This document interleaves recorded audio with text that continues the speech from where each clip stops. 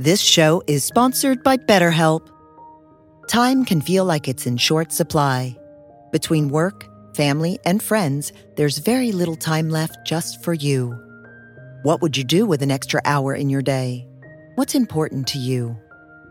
Therapy can help you find what matters to you so that you can do more of it. It's a great way to increase self-awareness, build a greater sense of purpose, deal with overthinking, and more. If you're thinking of starting therapy, give BetterHelp a try. It's entirely online and designed to be convenient, flexible, and suited to your schedule. Learn to make time for what makes you happy with BetterHelp. Visit BetterHelp.com/BeHereNow today to get 10% off your first month. That's BetterHelp, HELP.com/BeHereNow.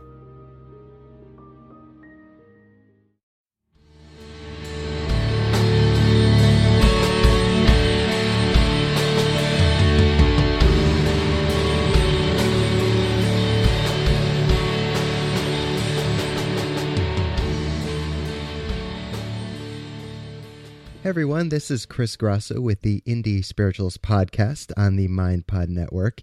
I'm super duper excited to have my guest Ethan Nichtern on with me today.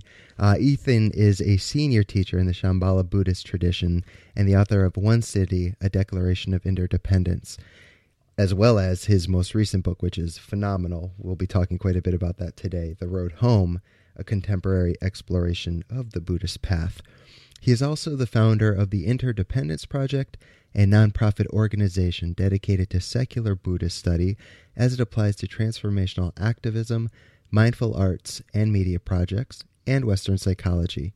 Nichtern has taught meditation and Buddhist studies classes and retreats across the United States since 2002. He is based in New York City, though today we're speaking to him out in Seattle. Ethan, thank you so much for taking the time to talk with me today. Thanks for having me, Chris. It's great to be here, and it's beautiful and overcast in Seattle. Nice. It's a perfect weather, right? No surprise there.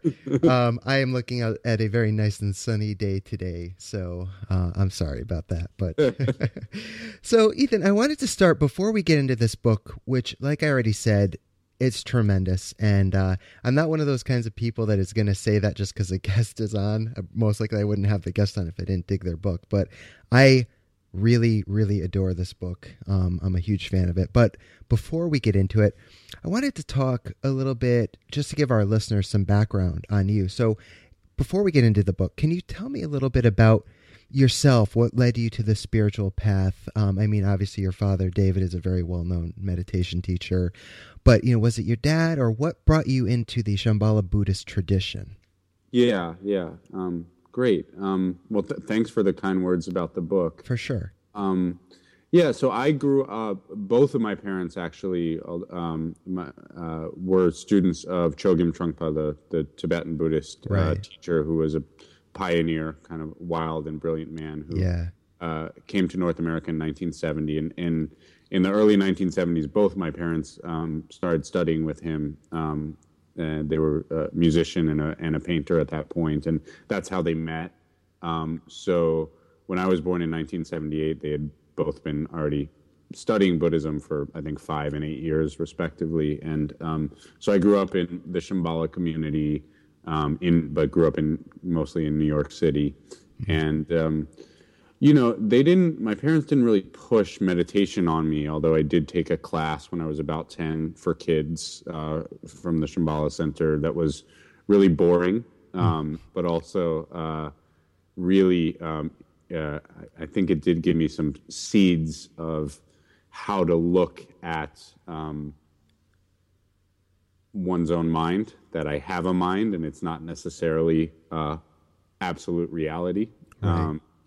And then it was really in high school and towards the end of high school that I started meditating, and I kind of did it a little bit, like I would sit for 10 minutes when I got home from school, but I would kind of just keep it secret just because I wanted it to be my own thing. Right. And in college, I got really, had my first major heartbreak my first year of college, and that's when I decided I was a Buddhist.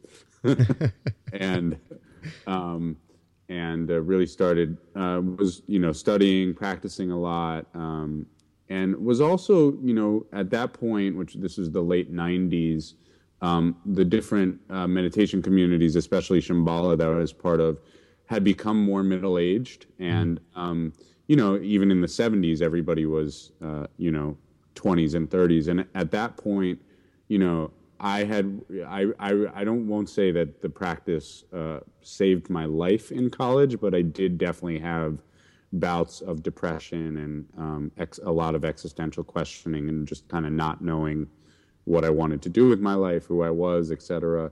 And it helped so much to just kind of develop a sense of friendship towards myself that really wanted to see how to, it seemed like it was really applicable to a lot of people, but it seemed like for whatever cultural reasons,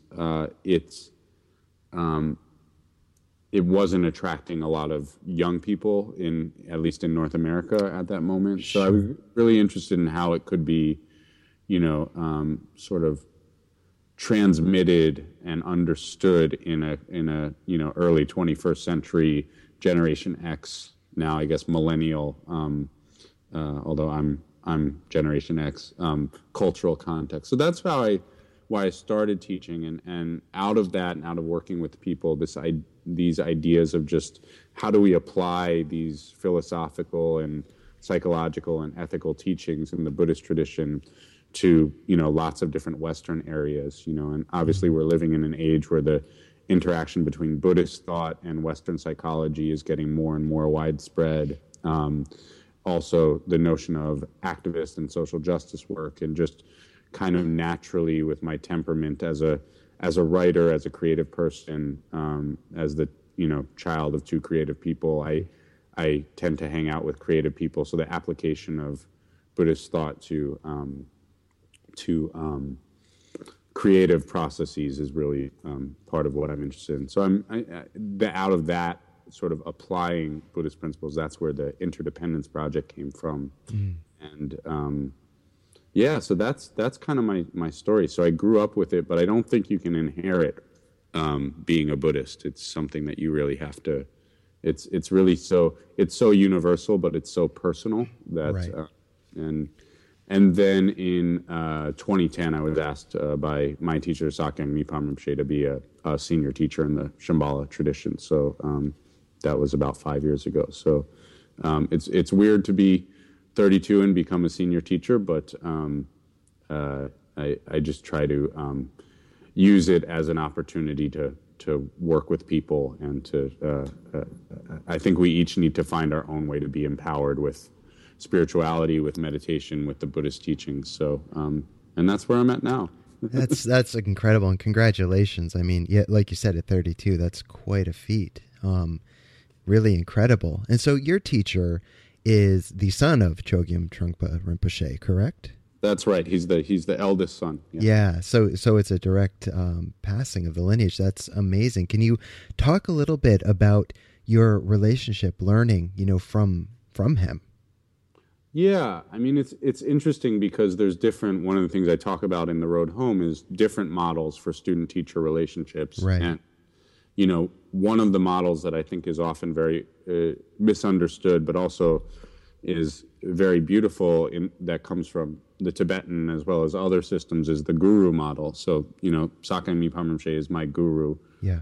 And that often means unlike having a mentor, which is the way I work with a lot of students, or, having sort of a more personal interaction. I mean, we do have a personal relationship, but a guru really, sometimes people are not that close to their guru, meaning like I wouldn't ask him, I'm not sure I would, take him out for coffee ever, or right. something like that. But there is a sense of he's been my guru for the past 14, 15 years, and there is a sense in that relationship of really admiring someone.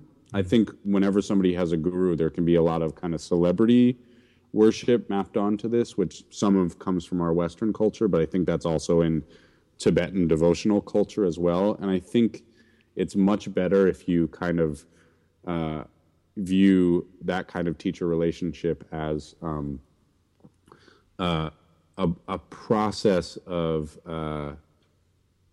working with a hopefully brilliant and trustworthy, but also just flawed human being. You know, this whole path to me is about learning how to be more human. You know, and I think Sakyong, he's a really smart guy. He's a really loving guy. He's also very clearly naturally an introvert who's had to kind of work with that. You know, so I have quite a lot of respect for watching him work with his own kind of shyness and hesitation, because I resonate with that a lot personally. So there's the canon of teachings in the Shambhala system is really broad and vast, and so I've learned quite a lot of different things. But I think just working with one's own obstacles and showing up in a brilliant way, I think for me is a really great example of somebody who works with themselves really well. And the other thing about him as a teacher for me is he's probably the most disciplined person I've ever met in my life, just kind of really impeccably disciplined, which can be kind of intimidating, you know. His movements are really, he's not sloppy in any way. I don't think I've ever seen him be sloppy, and I'm sloppy all the time. So it's a good thing to have that. It can be intimidating, but it's nice to have that kind of measure of precision, et cetera. And I got to see a couple years ago Thich Nhat Hanh do a calligraphy event at ABC Home, and he had the same quality of a total elegant precision. That I think some great masters in these Buddhist lineages, especially Asian Buddhism, have just learned how to be incredibly precise. You know, they don't come at it from the perspective that I think we come at it from, which is a more distracted and fragmented cultural space. So it's nice to watch that without judging ourselves for being less precise, but it's nice to watch that and try to learn from it, like how we could be more precise with our intention and our actions. Yeah. Well, thank you for sharing that. I'm glad you went in depth. Thank you for that. But also, the word guru can be a tricky one. A lot of people hear that and they shy away. I know for myself, for many years, that was the case. I did not like that word. But, through my own process as well, I've come to know Maharaji, Ram Dass's great teacher, as my guru. Though, he's obviously not alive today, so I have living teachers and mentors that people I can talk to. But it's a beautiful experience to have that heart guru. And, but yeah, the importance of having someone you can actually be in real time with, I think there's something to be said for that, to help guide you along the way and hold you somewhat accountable. That was something I learned a little late in my path, but I'm grateful, better late than never. Right. So thank you for sharing that. So let's get into the book, which, again, tremendous job on this. I wanted to start out with what you describe as commuters. And you talk about that in the introduction, and you discuss how human beings have the tendency to get lost in transit and how we lose touch with feeling like we belong and trusting in our own minds. Essentially, again, what you call lost in commute. So if it's cool with you, I want to read just a few paragraphs to kind of set you up to elaborate further on that. Very cool. Awesome. So you write, the Sanskrit word samsara, which traditionally represents the summation of all our confusion and destructive patterns of behavior, literally means wandering around. The Tibetan word for a sentient being caught up in confusion, drawa, could be translated as always on the go. I like to think of this word as meaning commuter. From the standpoint of our struggle, we are wanderers, commuters addicted to a state of transit, always thinking that we will be most satisfied somewhere other than here. We may struggle our whole life on a relentless and unsettling journey from cradle to urn. Lacking the tools to get comfortable in our own skin and safe in our own mind, we get lost again and again in the existential transition of life, blindly hoping that a true and permanent home lies around the corner. After just a bit more struggle to prove ourselves, a bit more time figuring out how to belong in our life. So often, our idea of home is whatever we hope will magically be waiting for us after the current disruption. For the commuter, home becomes a shifting mirage in an increasingly repetitive desert. In this desert, we experience our past as a collection of lost opportunities. Maybe I already missed my chance at a true home. Memories blend into a potpourri of nostalgia. Maybe I really was at home once upon a time back in the day, but then I lost it, or it was taken away from me. The future becomes a carnival of hope and fear. We clutch at the belief that home will be waiting for us at the end of our current transition. Life gets better. It's got to get better. I just need to find the right blank. Filling in this blank is fraught with stress and anxiety. From this point of view, human life is a nonstop quest for anything that makes us feel temporarily safe within the rudderless journey of aging. Ultimately, what we are seeking is a feeling of belonging in our life. It's the feeling of relaxation that comes with knowing there's a place for us right here in the present moment. But if we never feel like we belong in the present, we quickly become cynical and apathetic, human zombies on a commute from moment to moment, day to day, year to year. It's a lot of really great stuff in those few paragraphs. And honestly, I could go a number of directions with most of it, but I would love to open the floor to you, Ethan, and go wherever you would like from there. Yeah. I mean, so that's from the introduction, and right. The book kind of it is meant to serve as the framework of the book. The 4 sections of the book that follow the introduction are meant to serve as hopefully a very contemporary and emotionally resonant overview of the kind of framework of Buddhism, especially from a Shambhala standpoint, from the personal, the interpersonal, to the collective levels of practice. And but really, with the kind of emotional core of the book is this notion of home, and a sense of belonging and a sense of safety, and also my fascination with just this irony between this notion of belonging and feeling awake and compassionate within the present moment versus all these analogies and metaphors and symbols in traditional Buddhism that are about being on a quest, on a journey, on a path. The whole thing is called the path, right? And this is interesting. This has always fascinated me that there's all these analogies of going on a journey, or the teachings are sometimes called the vehicles, right, for the journey. But most of what's offered in Buddhism is methods and tools for stilling your body and contemplating oneself and others and reality in stillness. So it's interesting that the whole thing is thought of as a journey, And I think it's just because it's such a human narrative to be trying to get somewhere, and, from starting with the Odyssey, Homer's The Odyssey of this just like quest to get home. And, I think it's so embedded in so many of our, stories about how do we find that place. Right. And this notion of being lost in commute, which is, again, just kind of a very contemporary translation of these ancient ideas of samsara, of the always on the go quality. Whenever you're commuting, you're trying to get home, and that's the reason for most of us, when we don't love our job or we don't love school, we leave home in the morning and everything we do is to get back to there, or right, get back to our friends, or get back to our family, or get back to our loved ones, or, get back to an exciting moment where we feel like this is it, this is where I belong. Yeah. And I think it's so interesting because I'm also really interested, and I think the teachings are super interested in the mentality of commute, which is sometimes, and a lot of the time, home doesn't even feel like home, So I was talking about the book a couple weeks ago, right after it came out in New York, and there were about 150 people in the room, and I was like, I'm just wondering how many people in this room feel really good about where you're, sleeping tonight. In other words, where your current home is, whatever that apartment or house or is.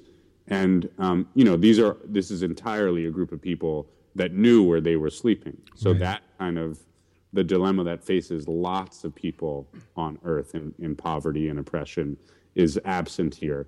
But even within this privileged group of people, only about half of the group raised their hand to say, I really feel at home in my physical home, Wow. So I'm really interested in this quality of the commuter's narrative, not just being a commute to work and then back home, but this narrative of every phase of life, and that's what the introduction goes through. At every phase of life, we kind of convince ourselves we don't feel like we belong, but the next thing that happens could be the moment that we really, arrive, And I think there's so many moments in life where this could happen, like, the notion of graduating high school and leaving your parents' home, the notion of like getting to go travel, like a more on the road experience, and you're going to find the sacred place or the sacred experience, Right. And I think a lot of times when we travel, we just, as I say in the introduction, we end up taking Instagram photos of places that are sacred to someone else. Right. And and then you could say, well, it's when I figure out my career, my true calling in life, or when I find the right partner, or when I find, when I have a family, and I know a lot of folks on the Buddhist path who are, really into it and say, but I don't have enough time to really commit to the practice and study that I want to do. But when I retire, I'm going to really be able to practice. Right. And so sort of commuting to our practice, like it's when I get to practice more, then it'll get better. And so this sort of this way of this mentality of looking at life where there's just, we are chasing the next experience and pursuing the next experience is really what I was interested in this sort of, that's the kind of the struggle aspect of our experience. Yeah. And then there's this whole other side of it, which is, I think we've all had the experience that we need to train in unveiling more of how an awakened person actually lives, which is, talk about this kind of counter narrative where that's aside from the commuter's narrative, or maybe even deeper than the commuter's narrative, of like really these moments, which I think it practices about unveiling more, where we actually feel like we belong right here, like this is it, Yeah. My teacher talks about that there's moments have to come up at a certain point on your spiritual path where you say, what's wrong with being me? Like this, maybe this is this is it. Everyone who's gotten enlightened in the past has just been a human being learning out how to be them, Right.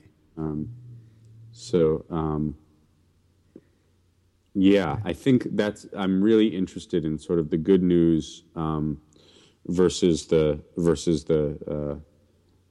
bad news. The bad news is we are. And the bad news gets worse because, like, if we are all doing this, if we are all just kind of chasing the next experience, what kind of communities or societies are we creating? Are we really present for each other? Do we really care when somebody is struggling or suffering? Right. The good news is that all the sort of wisdom of having a good society and a good life is innate to being a human being. We don't have to commute so much through experience. We can actually learn how to arrive and let the sense of appreciation and enjoyment and connection with others grow from there. Yeah, so well said. And something you also cover that I think completely complements and will further elaborate on what you were just talking about is you talk in the introduction about materialism, and it's a natural byproduct of constant commuting.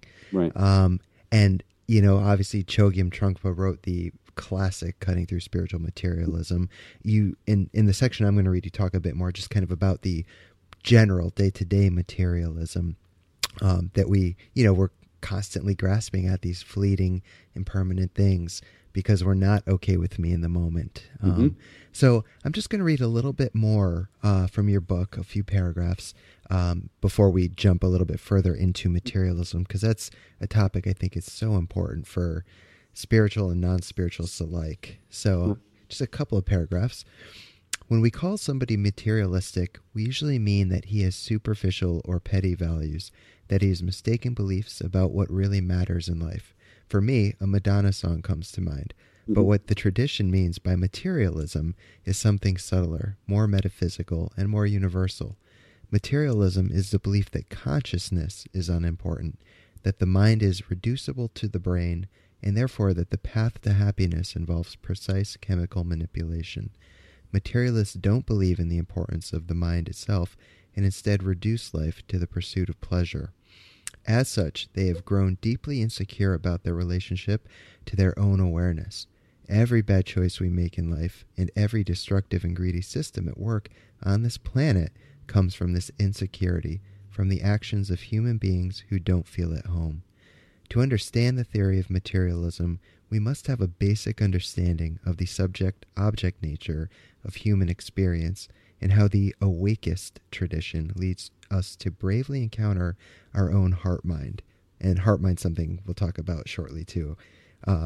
We are each a subject, one who exists and perceives objects of experience within the space of our lived awareness.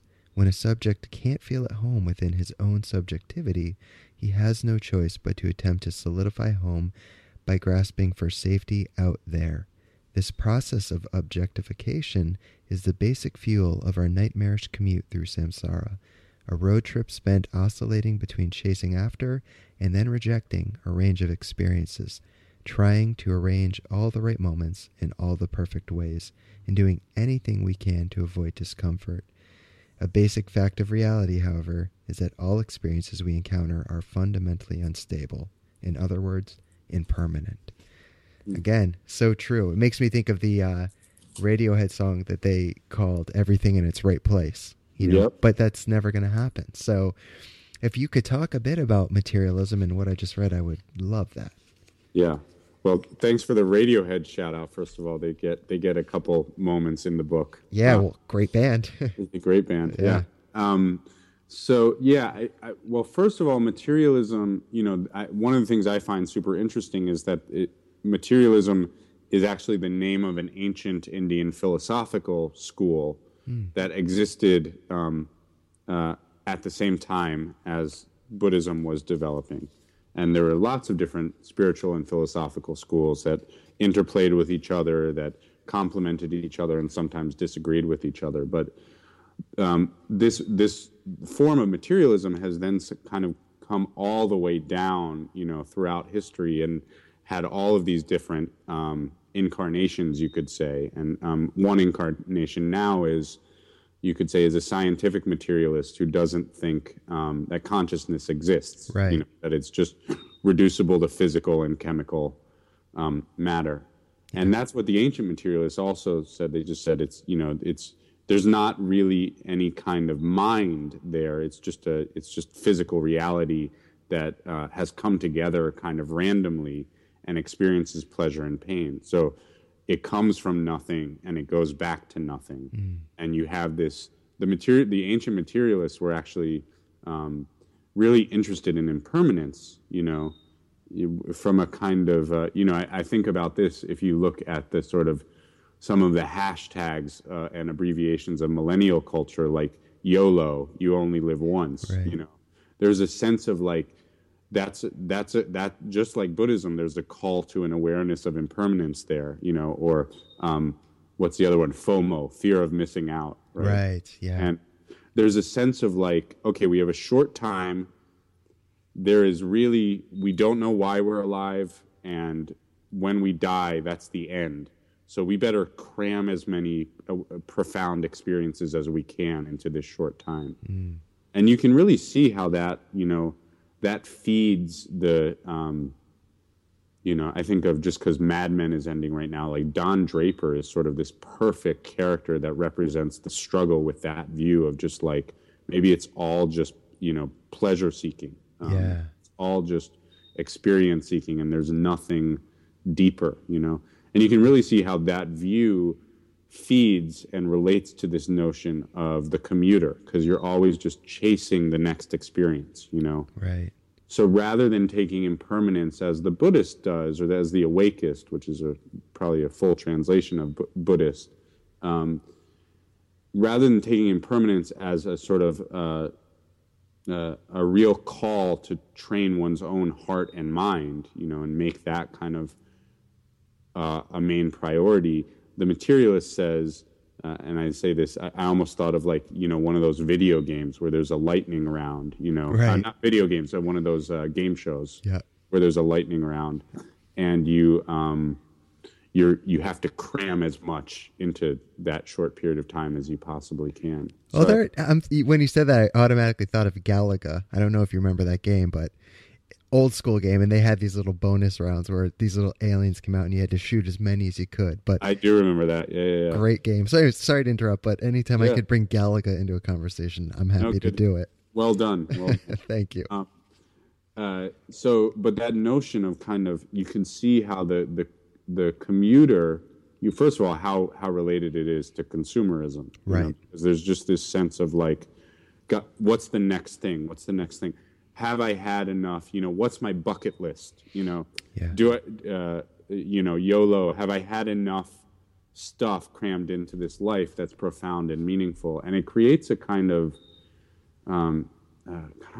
total anxiety towards life, and a kind of, I think in that view, you kind of end life with these 5, what we used to call Kodak moments of peak experiences.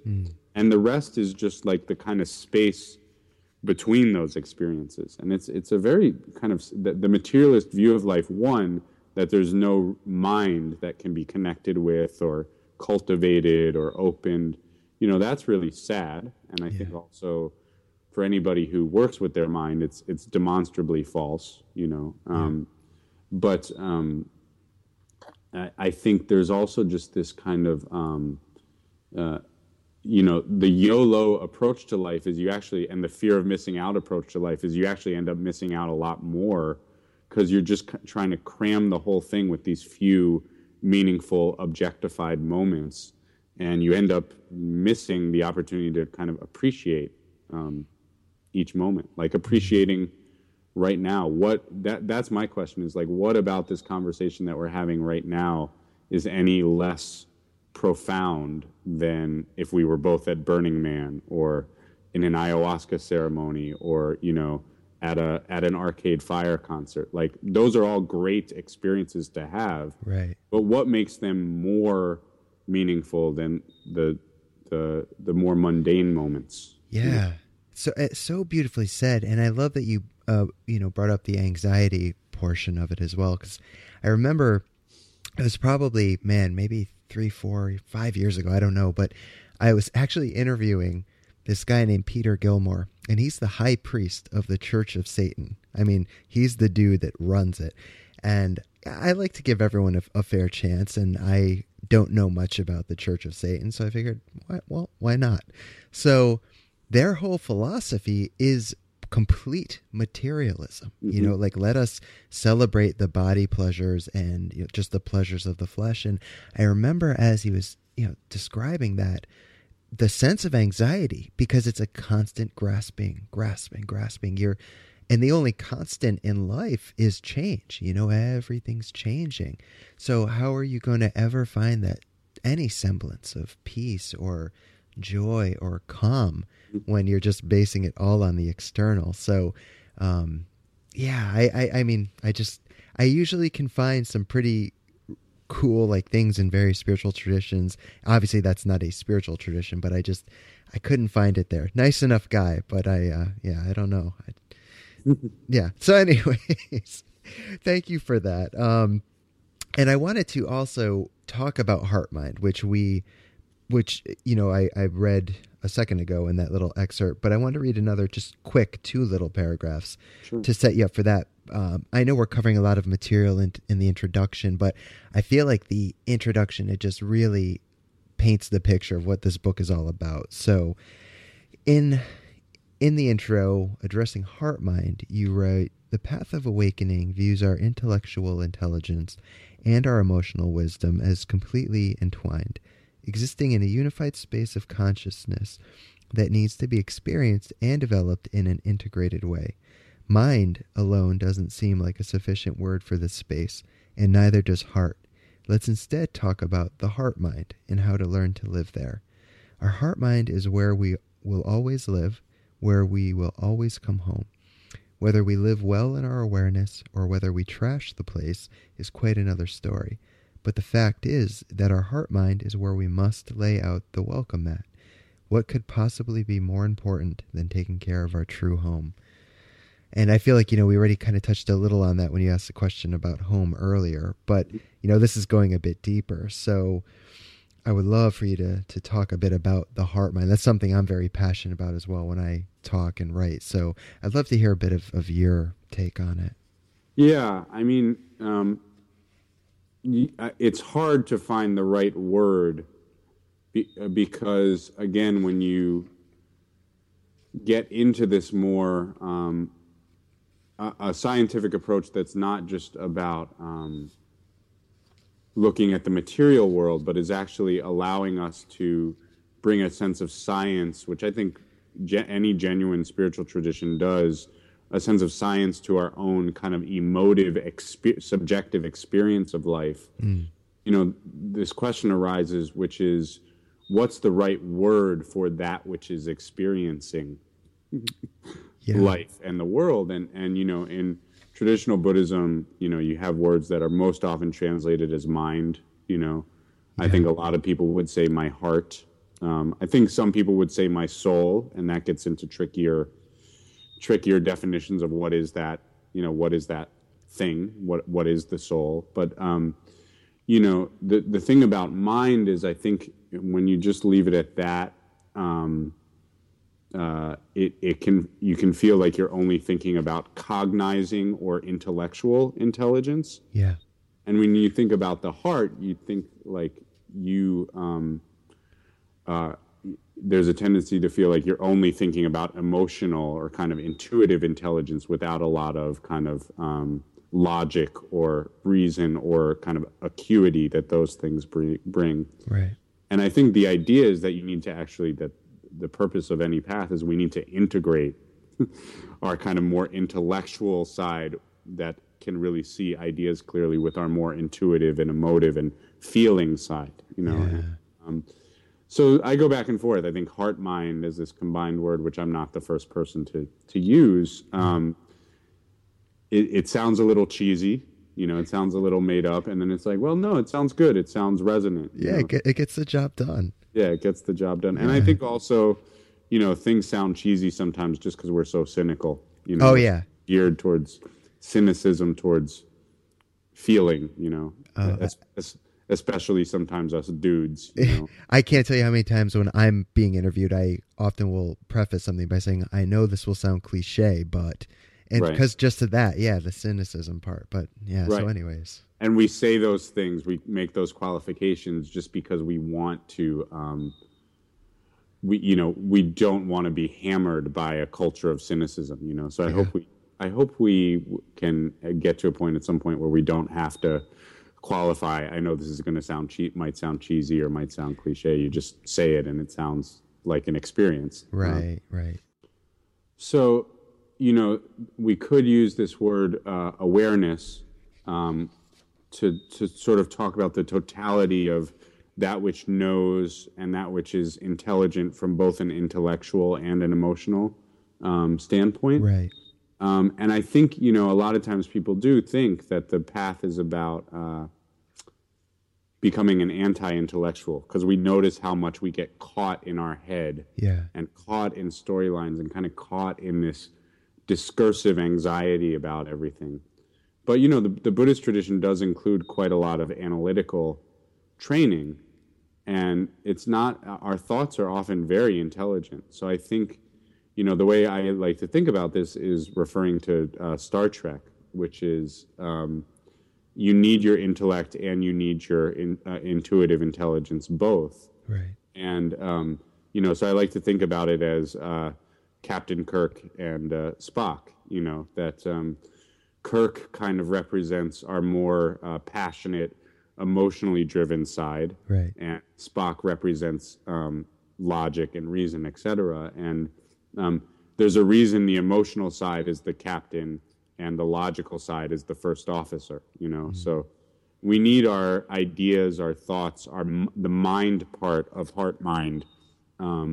We need those things to kind of give us good feedback and good discernment and good understanding of what's going on.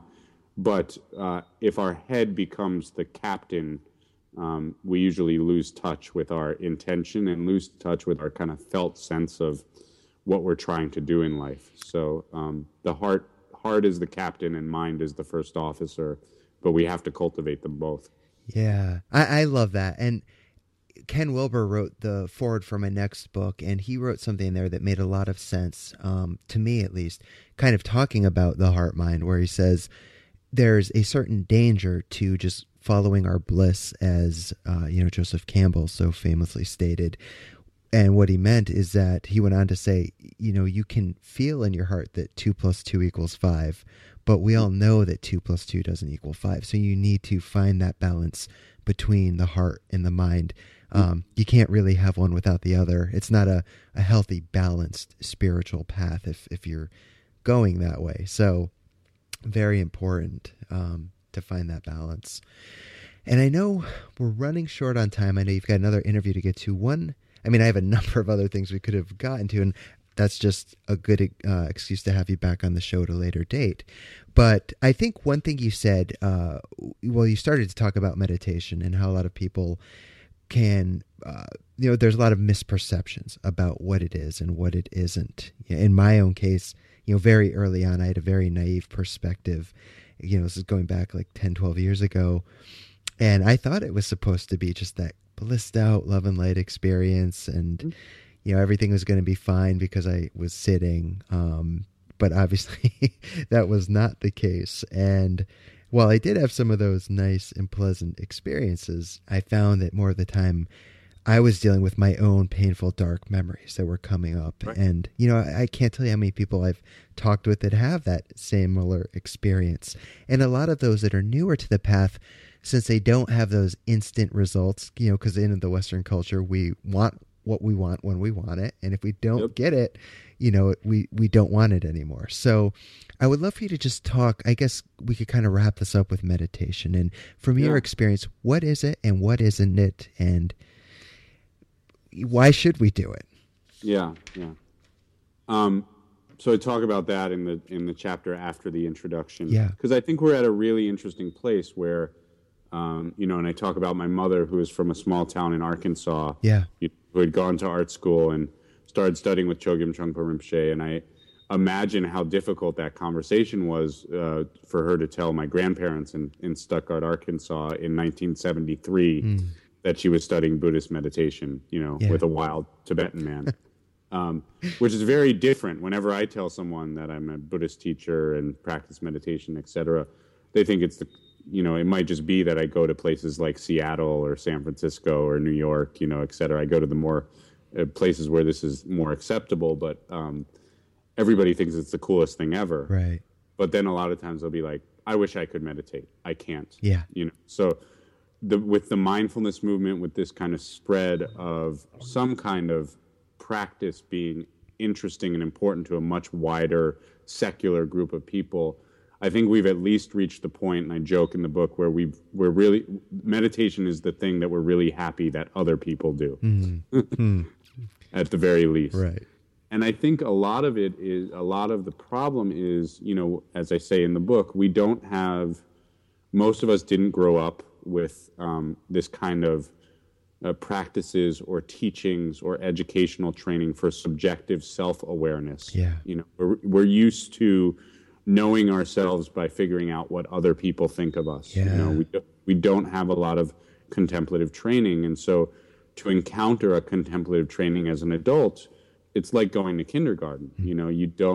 We realize very quickly that, and there can be a lot of shame and embarrassment of like, I don't know how to deal with my own mind for 10 minutes in silence, Yeah. And And I think certain things are supposed to be happening. And I know what's painful, which is a lot of these discursive thoughts, dark memories, or just a sense of awkwardness with myself. But I'm looking for some way to transcend these into a bliss state. And that's what I thought meditation was. And there are forms of meditation that do, I think, further, or certain ways that it's sometimes taught that further that kind of conception that maybe I could, if I find the right practice or the right teacher. And Buddhism has lots of different meditation techniques, which are all wonderful, but none of them allow you to transcend uncomfortable experience. Right. You know, they are all about how do I actually befriend my own mind. I talk about it as accepting your own friend request. Right. Which is an update of the way Chogyam Trungpa talked about it for the Facebook era. He talked about it as making friends with yourself. Right. So, you know, I think a lot of times we want to assassinate painful feelings is really what we think meditation is, and transcend them. Like, could I just kill off my anger? Could I just kill off my irritation? And what's the technique for doing that? Could I use the breath to do that? Could I use a mantra? Could I use a visualization? And what these techniques really do is they allow us to cultivate a different attitude towards the uncomfortable space of our own mind and the thoughts that are arising in our own mind. Yeah. So sometimes I think, and not to be at all confrontational, but I do think, to just set the view, sometimes I think Buddhist meditation should be called non-transcendental meditation. Because that's great. The notion of the idea that we're going to transcend our humanity, which I don't think is what TM is about. I'm just saying that when we hear the word transcendental or transcend, we often think, oh, good, I don't have to be a flawed, awkward person anymore. I'm going to go into this bliss state. Right. And really what it's about is like making friends with your own flawed, awkward, eccentric, silly mind, and using techniques to kind of cultivate a much more compassionate and clear attitude towards that. So I think that misconception about what meditation is lingers, and a lot of it's just because we don't have this in our educational background. Right. But I think it makes it a lot harder for somebody to want to take on a practice, and if they feel like I'm supposed to be able to enter a bliss state, and then they get stuck with boredom, or they get stuck with dark memories, or they get stuck with just discursive chatter, just a very busy mind. You know, all of these are the things we're trying to learn more about. But if we have a bias towards thinking that's not supposed to be happening, we're either going to look for some spiritual technique that promises that we can bypass or avoid those, right. Or we're just going to give up on the whole thing and say I can't empty my mind, you know, which is not the point. Therefore, I'm a bad meditator, you know, and then we leave it to, I'm really happy you meditate, but I can't do that. And that's where I think that thought process comes from. So there really has to be a willingness to be curious, and that's why I talk about it like a second date, you know, because the people who really stick to meditation, they have enough curiosity and humor to kind of be fascinated by the perceptual and emotional processes of their own mind. Right. And there's a kind of, even though there's some discomfort there's also a sense of like, this is amazing to have a mind, to have thoughts and 5 sense perceptions and all of these emotions and memories and plans for the future. Like, this is actually amazing to be human and have a mind. Like, it doesn't have to be such a threat to us. It can be like a really interesting theater, you know? Yeah. It's like your own mind is like a really great theater. Yeah. Which I talk about later in the chapter on visualization. So.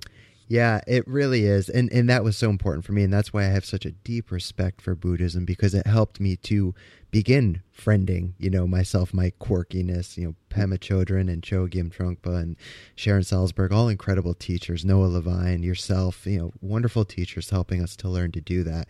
And there's still something to be said to, I believe you call it basic awareness, or some people have called it witnessing awareness or Buddha mind, you know, where you come to this place of, it is kind of a transcendental experience, and that's beautiful too. But when you are doing it not just for that, that's part of it, but all of it, as Ram Dass would say, it's all grist for the mill. So thank you for sharing on that, because it's such an important thing, and I hope our listeners really connect with that, as I'm sure they will. Ethan, we'll have links up to your website, to your book, but for those listening, maybe at work right now, what's your website address, or where can we connect with you to find out where you're at, what you're up to, all that good stuff? Yeah, it's Ethan, ETHAN, and then my last name's Nichtern, NICHTERN.com, and I'm on all the social media that all the kids are using, all the Generation X kids at least. Right. Instagram, Facebook, Twitter. I don't know much about Snapchat, but if people want to drop me an email and be patient, just because I have a little backlog, or just connect on one of those ways, that's great. And I do hope, I don't want to overplug my own work, but I am really happy with the way The Road Home turned out. Yeah. So I hope people are interested. They'll give it a read if it can make it into a reading queue. I think it's the best book I've written so far. I'll say that. So I'm happy to share, and people have already been really saying really nice things about it. So yeah. And thank you so much for talking to me, and good luck with all your work. I know you have a second book coming out this fall, right? I do. Yeah. Thank you. Thank you. You wrote a hell of a book. And for those that don't know, Sharon Salzberg wrote the foreword, who's an amazing, amazing woman and teacher. So listeners, pick this up. I highly recommend it. It's really tremendous. I can't say enough good things about it. Check out Ethan. Ethan, I look forward to hopefully seeing you. I would love to come to one of your teachings sometime. I can only imagine how great that would be. So I'm sure our paths will cross hopefully sooner than later. Okay, great. Thank you so much, Chris. All right, take good care. Take care.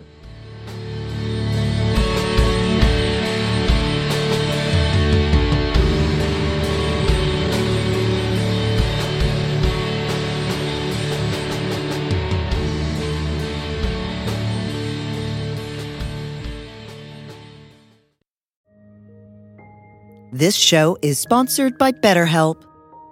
Time can feel like it's in short supply. Between work, family, and friends, there's very little time left just for you. What would you do with an extra hour in your day? What's important to you? Therapy can help you find what matters to you so that you can do more of it. It's a great way to increase self-awareness, build a greater sense of purpose, deal with overthinking, and more. If you're thinking of starting therapy, give BetterHelp a try. It's entirely online and designed to be convenient, flexible, and suited to your schedule. Learn to make time for what makes you happy with BetterHelp. Visit BetterHelp.com/BeHereNow today to get 10% off your first month. That's BetterHelp, HELP.com/BeHereNow.